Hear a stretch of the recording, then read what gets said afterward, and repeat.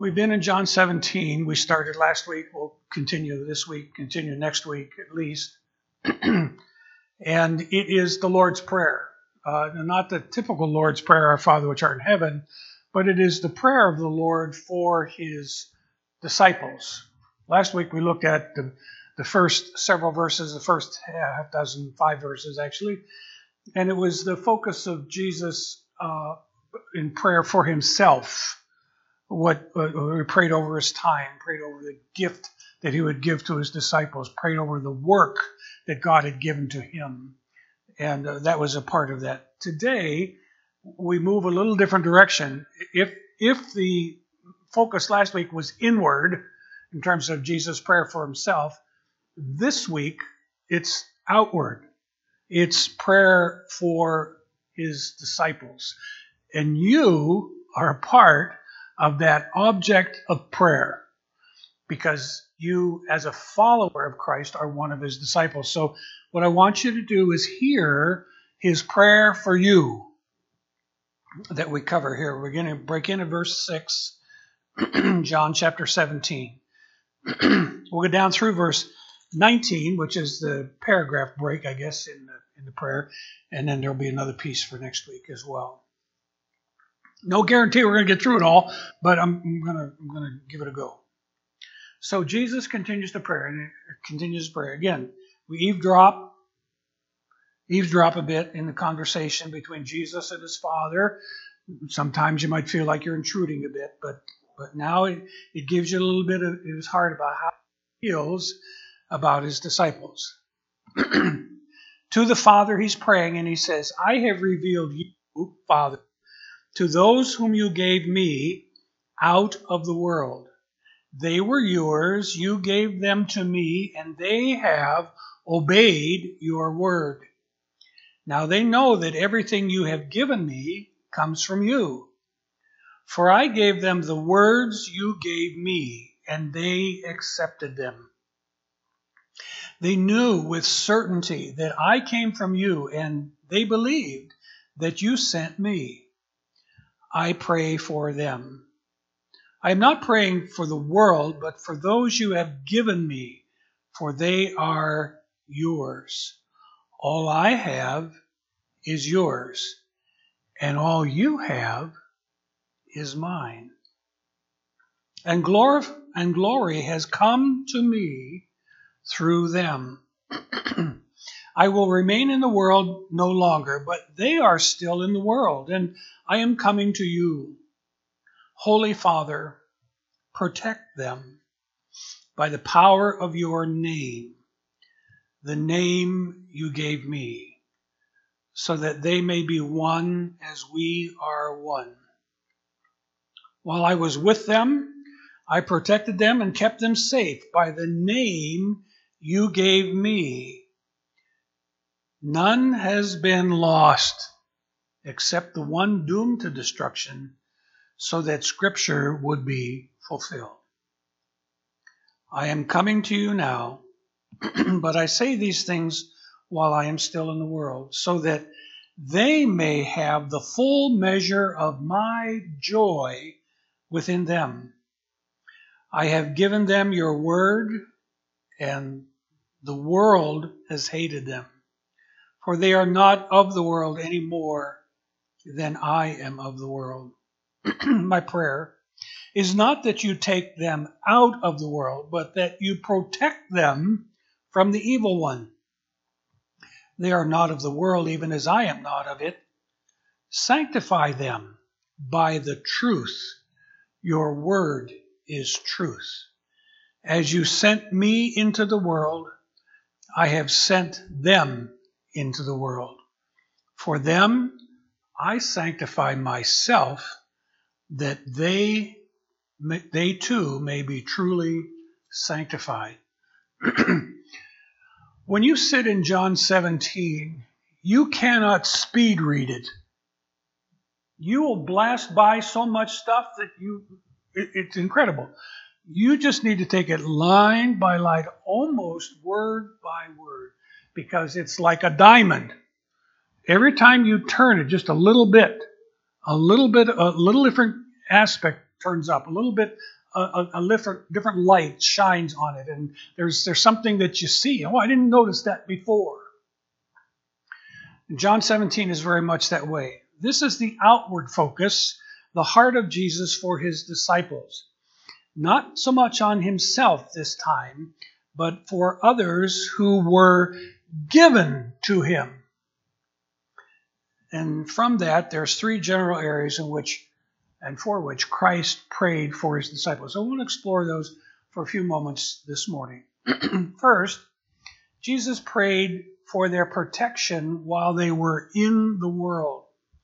Verse 11, I know we read a long portion of it, but if you jump down to verse 11, Jesus says, I will remain in the world no longer, but they are still in the world, and I am coming to you. Holy Father, protect them by the power of your name. Protect them by the power of your name. He speaks of these disciples, and as he would speak of them, he talks about some things that they need to remember. They need to remember, verse 6 talked about obeying the word of God, and verse 7 spoke about accepting his words. Those two phrases, those two words. They were yours, verse 6 says, you gave them to me, and they have obeyed your word. Now, I realize that obedience is always a choice. Go clean up your room can be a command given, and the child or adult that you speak to has a choice to make. Are they going to listen to you or not? Are they going to obey that or not? It's always a choice. In terms of Jesus' prayer for their protection while they are in the world, the piece that was important for them is that they obey the word. Obedience is always a key. It puts us in the place of relationship to God and abiding in the vine. John 15, you get into connection with Jesus when you become obedient to do the word. The old hymn said, trust and obey, for there's no other way to be happy in Jesus but to trust and obey. Obedience is a key, but also accepting his words. Later on, down in verse 8, it says, for I gave them, those disciples that you gave to me, I gave them the words that God gave to him, completed his work, finished the task, and they accepted them. Sometimes people have a hard time believing the Bible. They have a hard time believing that what it says is true. They try to build their life around answers from a number of other places. This philosophy, this theory, this practical working, and come up with an idea of how I can put my life together. But there is power in the words of Jesus. There is power in that word for life. We are called to be people as disciples who obey and accept those words. And I guess all I would say is, how are you doing? Sometimes we can talk about a person's IQ. They tell me, I don't know what IQ normal is, if it's 100, 120 or whatever. You know, you may be sitting here with an IQ of 180. You may be a really smart person. It's entirely possible. But I'm not so much concerned about IQ as I am OQ. Your obedience quotient, not so much your intelligence quotient. Because sometimes we can get educated beyond our obedience. Okay? And one of the things that we are always called to do is be people who obey that word that God gives to us, Christ gives to us, and accept it as the truth of it. Also, in terms of his prayer for their protection while they are in the world, they need to remember the power of his name. The name. Now, you all have a name, you know. Don and Judy and Susan, and I can go through the group here and give you the first name anyways. Given to you, okay? But that doesn't mean that I know you. I recognize a name and I know the person, at least to some degree. I think that we all understand that knowing somebody is more a function of how we go deeper into relationship than just, oh, I know so and so. Remember the power of his name. And it's not just the name of Jesus. There's no magic in just that name, Yeshua, based on Old Testament character or name Joshua, God saves, God is our salvation.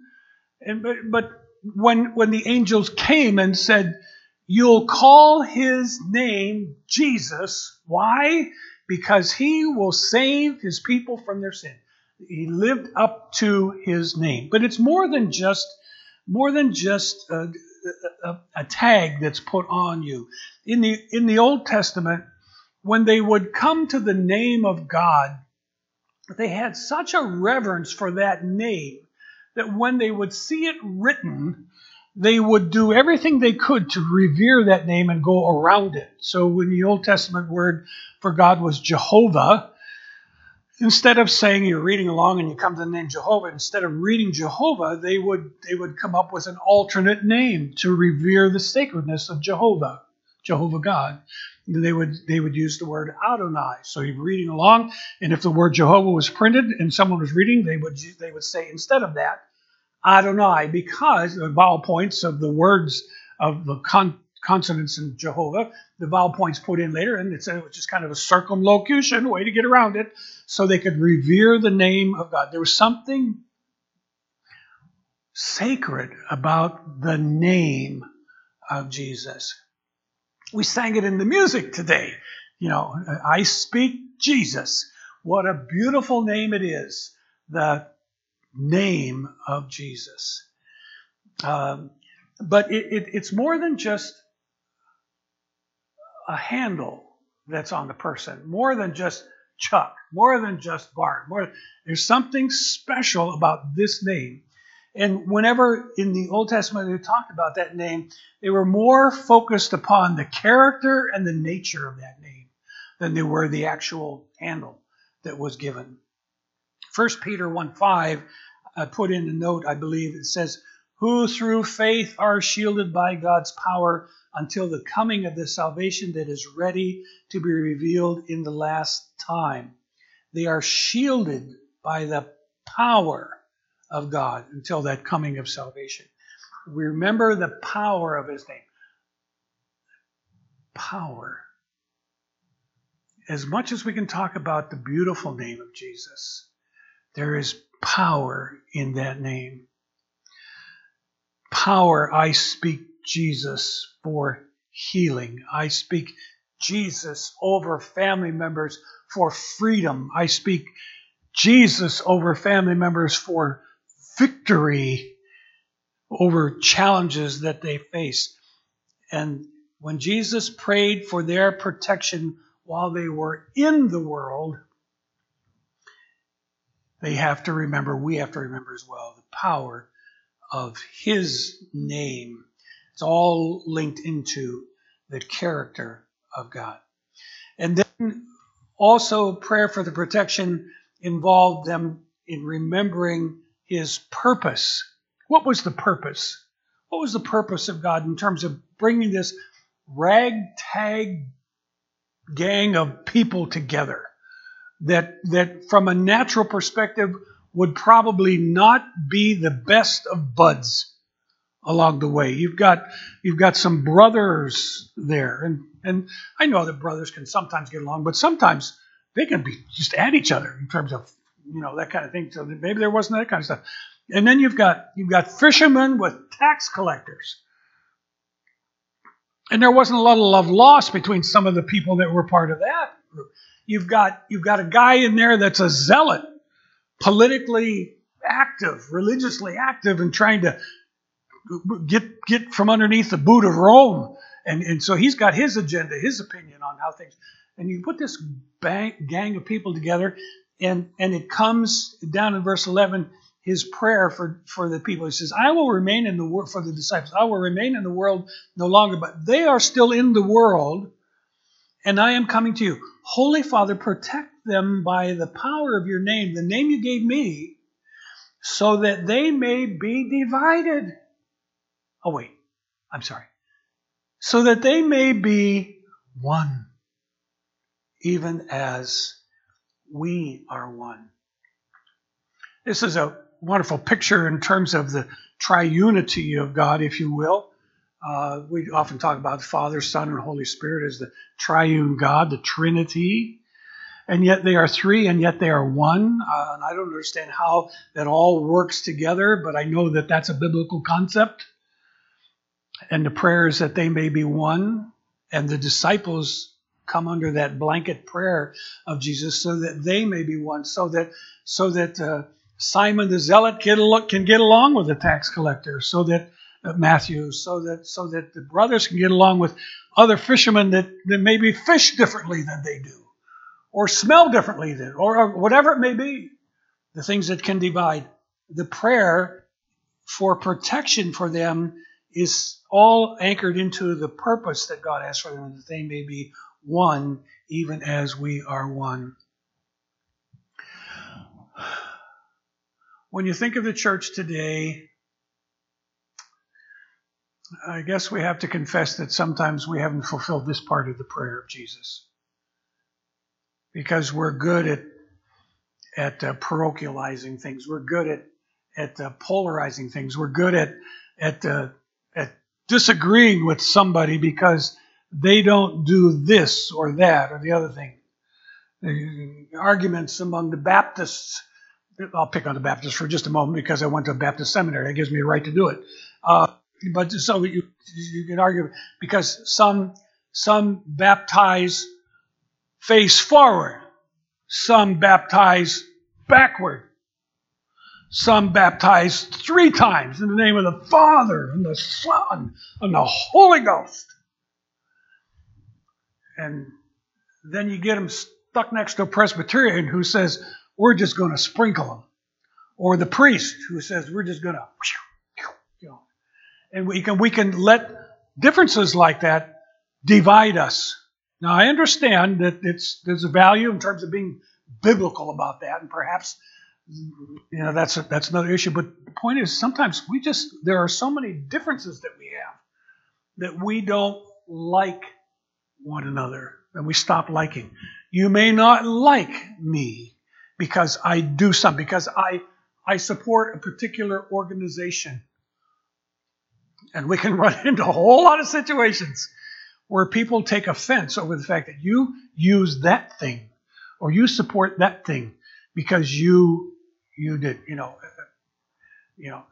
I may have preferences, I may have convictions about what I think is important in terms of life. And so I may choose to be pro-life. But sometimes, even in that pro-life thing, I will alienate myself from people who are that would just come through, or still in the midst of this mess in terms of the political world. Do you have a hard time praying for somebody who may be of the opposing party? Do you ever have a hard time wondering how in the world they could even be Christian? And so but sometimes there are a lot of things that we allow in our life that drive us apart instead of pulling us together. Now, I'm not in favor of compromising conviction, clear direction from God's Word, but sometimes I think we are quick to die on our own hills, and sometimes we need to understand that may not be a hill worth dying on. Jesus died on a hill, but he died for a right purpose and reason. Jesus' prayer here for his disciples is while they were in the world. Now, we are parked in that thing. We are parked in this thing we call the world. It's the mindset, it's the outlook, it's the value structure of a thing that is totally oriented away from God. And yet we're put there. We're put there. And the scriptures tell us that we are to be salt and light in that world. We are the light of the world. We are city on a hill, or whatever, hillside, or whatever. So, but God has put us in the midst of this place, and we may not like that. We used to have an old song that kind of, I think it kind of fostered a kind of escapism in the world, and the song went this: "This world is not my home, I'm just a passing through. My treasures are laid up somewhere beyond the blue. The angels beckon me from heaven's open door, and I can't feel at home in this world anymore." Now, but that's where we are. We are in the world, but we'll find out in a moment that we are not to be of the world. There's a difference in that. But God has put us here, and He has put us here for a purpose. Purpose, at least for the disciples, is so they can at least be one, so that His name can be glorified, so you can obey and accept His word and just understand and experience the power of His name and accomplish purpose. But He put you here to protect you. We deal with the reality of this COVID business, and the more we think we got it figured out, the slipperier the critter becomes. And all of a sudden, it's like playing with a snake. You think you got it figured out, and then suddenly you realize you just got bit again. There's no fun in that. There's no real benefit from that side. But here, the prayer for Jesus is that He would protect them. It doesn't mean immunity. It means that He will come alongside and He will enable us to be able to move through this world, because we are people who live for another world. We seek not this world, but a kingdom to come. We put that in the Lord's Prayer. Your kingdom come, your will be done. And there's where we move together in terms of His prayer for protection. Then Jesus prays for protection from the evil one. Verse 15. Jump down a few verses. My prayer is not that you take them out of the world, but that you protect them from the evil one, or protect them from evil. The Lord's Prayer of Matthew or Luke says, deliver us from evil, or the evil one. That's part of the prayer there. My prayer is not that you take them out, but that you protect them from the evil one, verse 15. Why? So that they may know, first of all, safety. Back up to verse 12. While I was with them, I protected them and kept them safe by that name you gave me. None has been lost except the one doomed to destruction, so that Scripture will be fulfilled, referencing Judas, obviously. Safety. Jesus has the power in His name to keep us in a safe place. Again, the imagery of hymnology. Keep me safe till the storm passes by is the language of an old hymn. And in the midst of that refuge that we have in Christ, there is a place of safety. It doesn't mean that you'll never fall out of the nest. It doesn't mean that some things may come at you that you don't really like, that cause you to go into a tailspin at times. But it does mean that underneath us are everlasting arms. He holds us in the hollow of His hand. Sometimes, one person put it this way, the Christian life is not a ball field, it's a battlefield. And there is an important place so that we discover the protection of Jesus, but understand that this is not just a picnic we're in, not just a nice, all, nice and easy, but there's a battle. There's a battle that's going on. There's a challenge. It's not an easy peace, but a triumphant warfare that Jesus speaks of in terms of His protection from the evil one. I believe that the power of Christ is greater than the power of the evil one. I think that's a biblical concept. I could give you a bunch of chapter and verse, but the power of the evil one is limited. Satan, the devil, whatever term you want to use, does not have the qualities of God. He is not omnipresent. He is not omniscient. Those qualities are attributed to God. Satan is much more limited in that. And yet, even at that point, the work of the evil one goes on in our world, and we deal with it in a multitude of ugly ways that it comes up. But the power of God is greater than the power of Satan. And I don't know how you get at that when you feel like there is an attack of the enemy toward you. The scriptures talk about equipment for the warfare that we face, about shields and swords and things that we put around ourselves to protect us and equip us for battle. And the shield enables us to quench all the fiery darts of the evil one. And we need to take advantage of every resource God has given us in terms of equipment to be able to stand against the enemy of our soul. And so there is a place of safety in Christ when we are in Him. While we are in the world, there is that place of safety. There's also a place of joy as well, and that when we started out the service, we talked about this joy deficit sometimes we may be feeling. Verse 13 puts it this way: I am coming to you now, but I say these things while I am still in the world, so that they may have the full measure of my joy within them.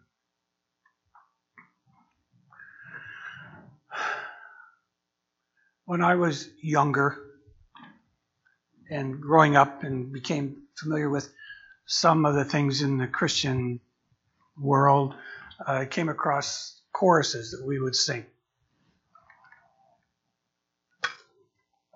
One chorus went this way. If you want joy, real joy, wonderful joy, let Jesus come into your heart. And you repeat that. And the words will go on. The chorus, that's not all the chorus, but the heart of it is there. Let Jesus come into your heart. There are people who are joyless even at Christmas because they're not satisfied. Nothing that the world has to offer them will really satisfy them. If they want joy, real joy, wonderful joy, they need to let Jesus come into their heart. I realize that's preaching to the choir here, but I would simply remind you that one of the purposes of Jesus was not only that it would make us one, but that they might have the full measure of my joy within them. I suspect Christmas is going to be tough for a lot of us. Excuse me.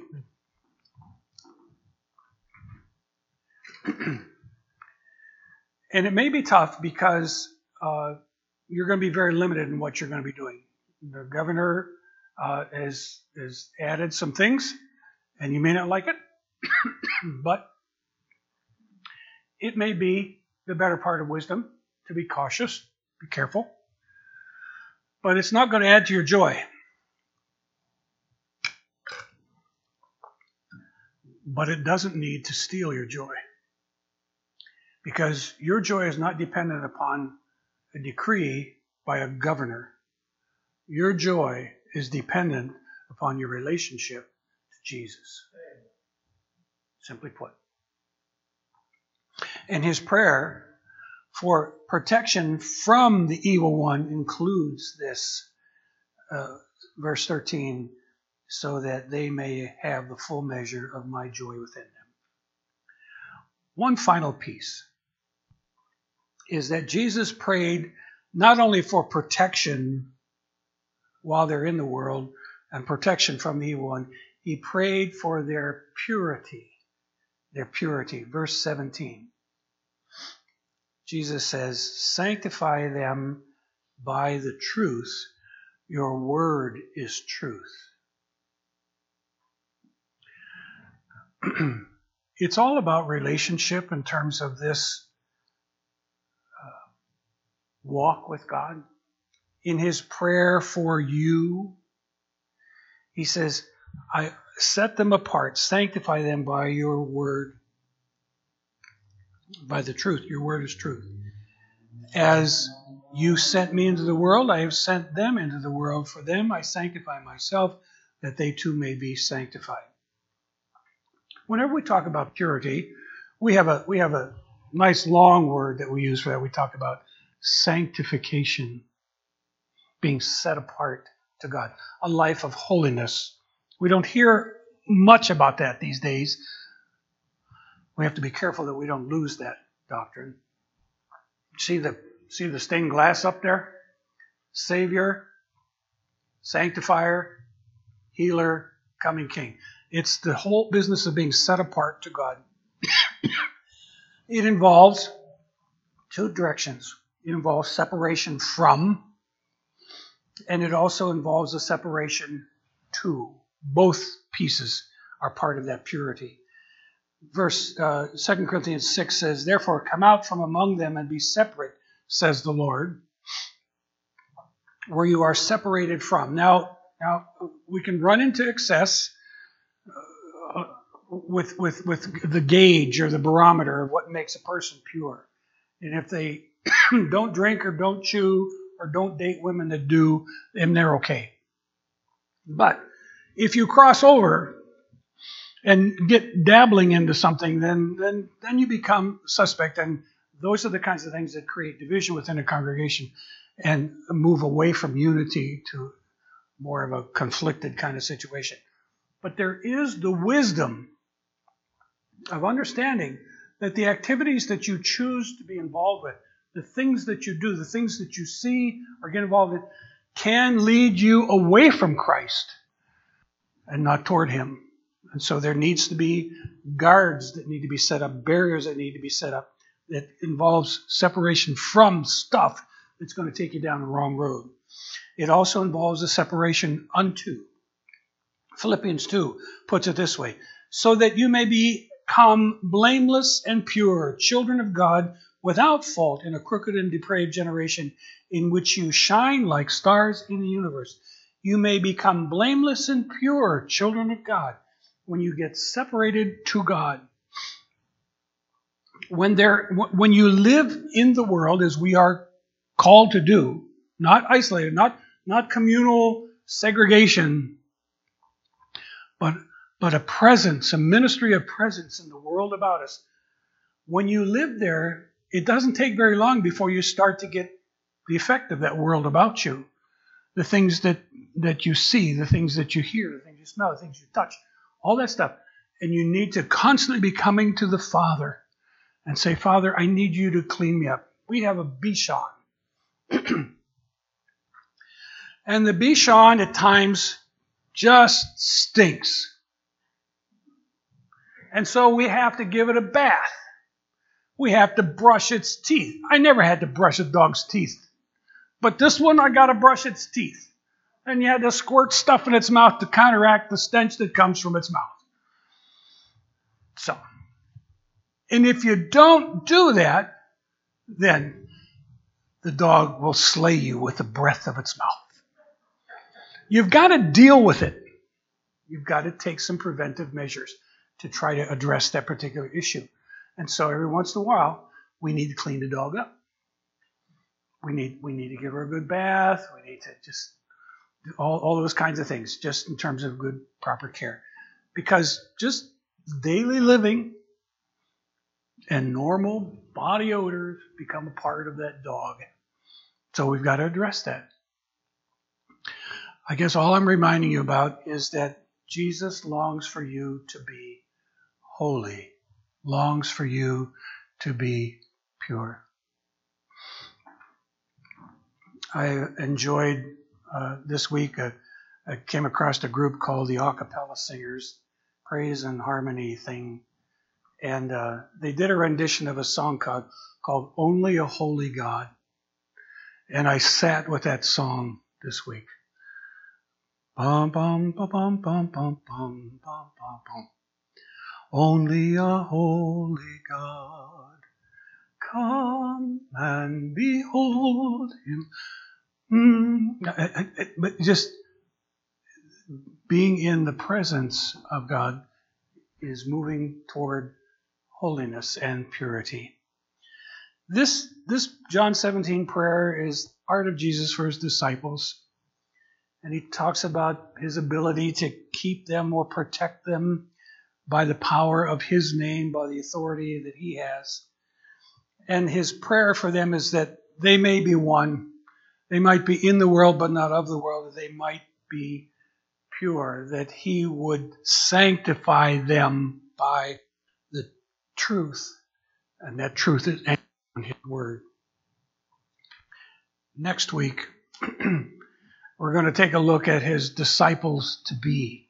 Probably a better look down the road at us, because he had us in mind. As much as this content is focused on those people that God gave to Jesus, the message next week is going to focus upon those that he will give down the road, and that's you and me. So we got to come back one more time and see the onward focus of Jesus. Inward, outward, onward. So I invite you to join next Sunday, and we'll continue on in this journey in John 17. I want you to pause with me for prayer.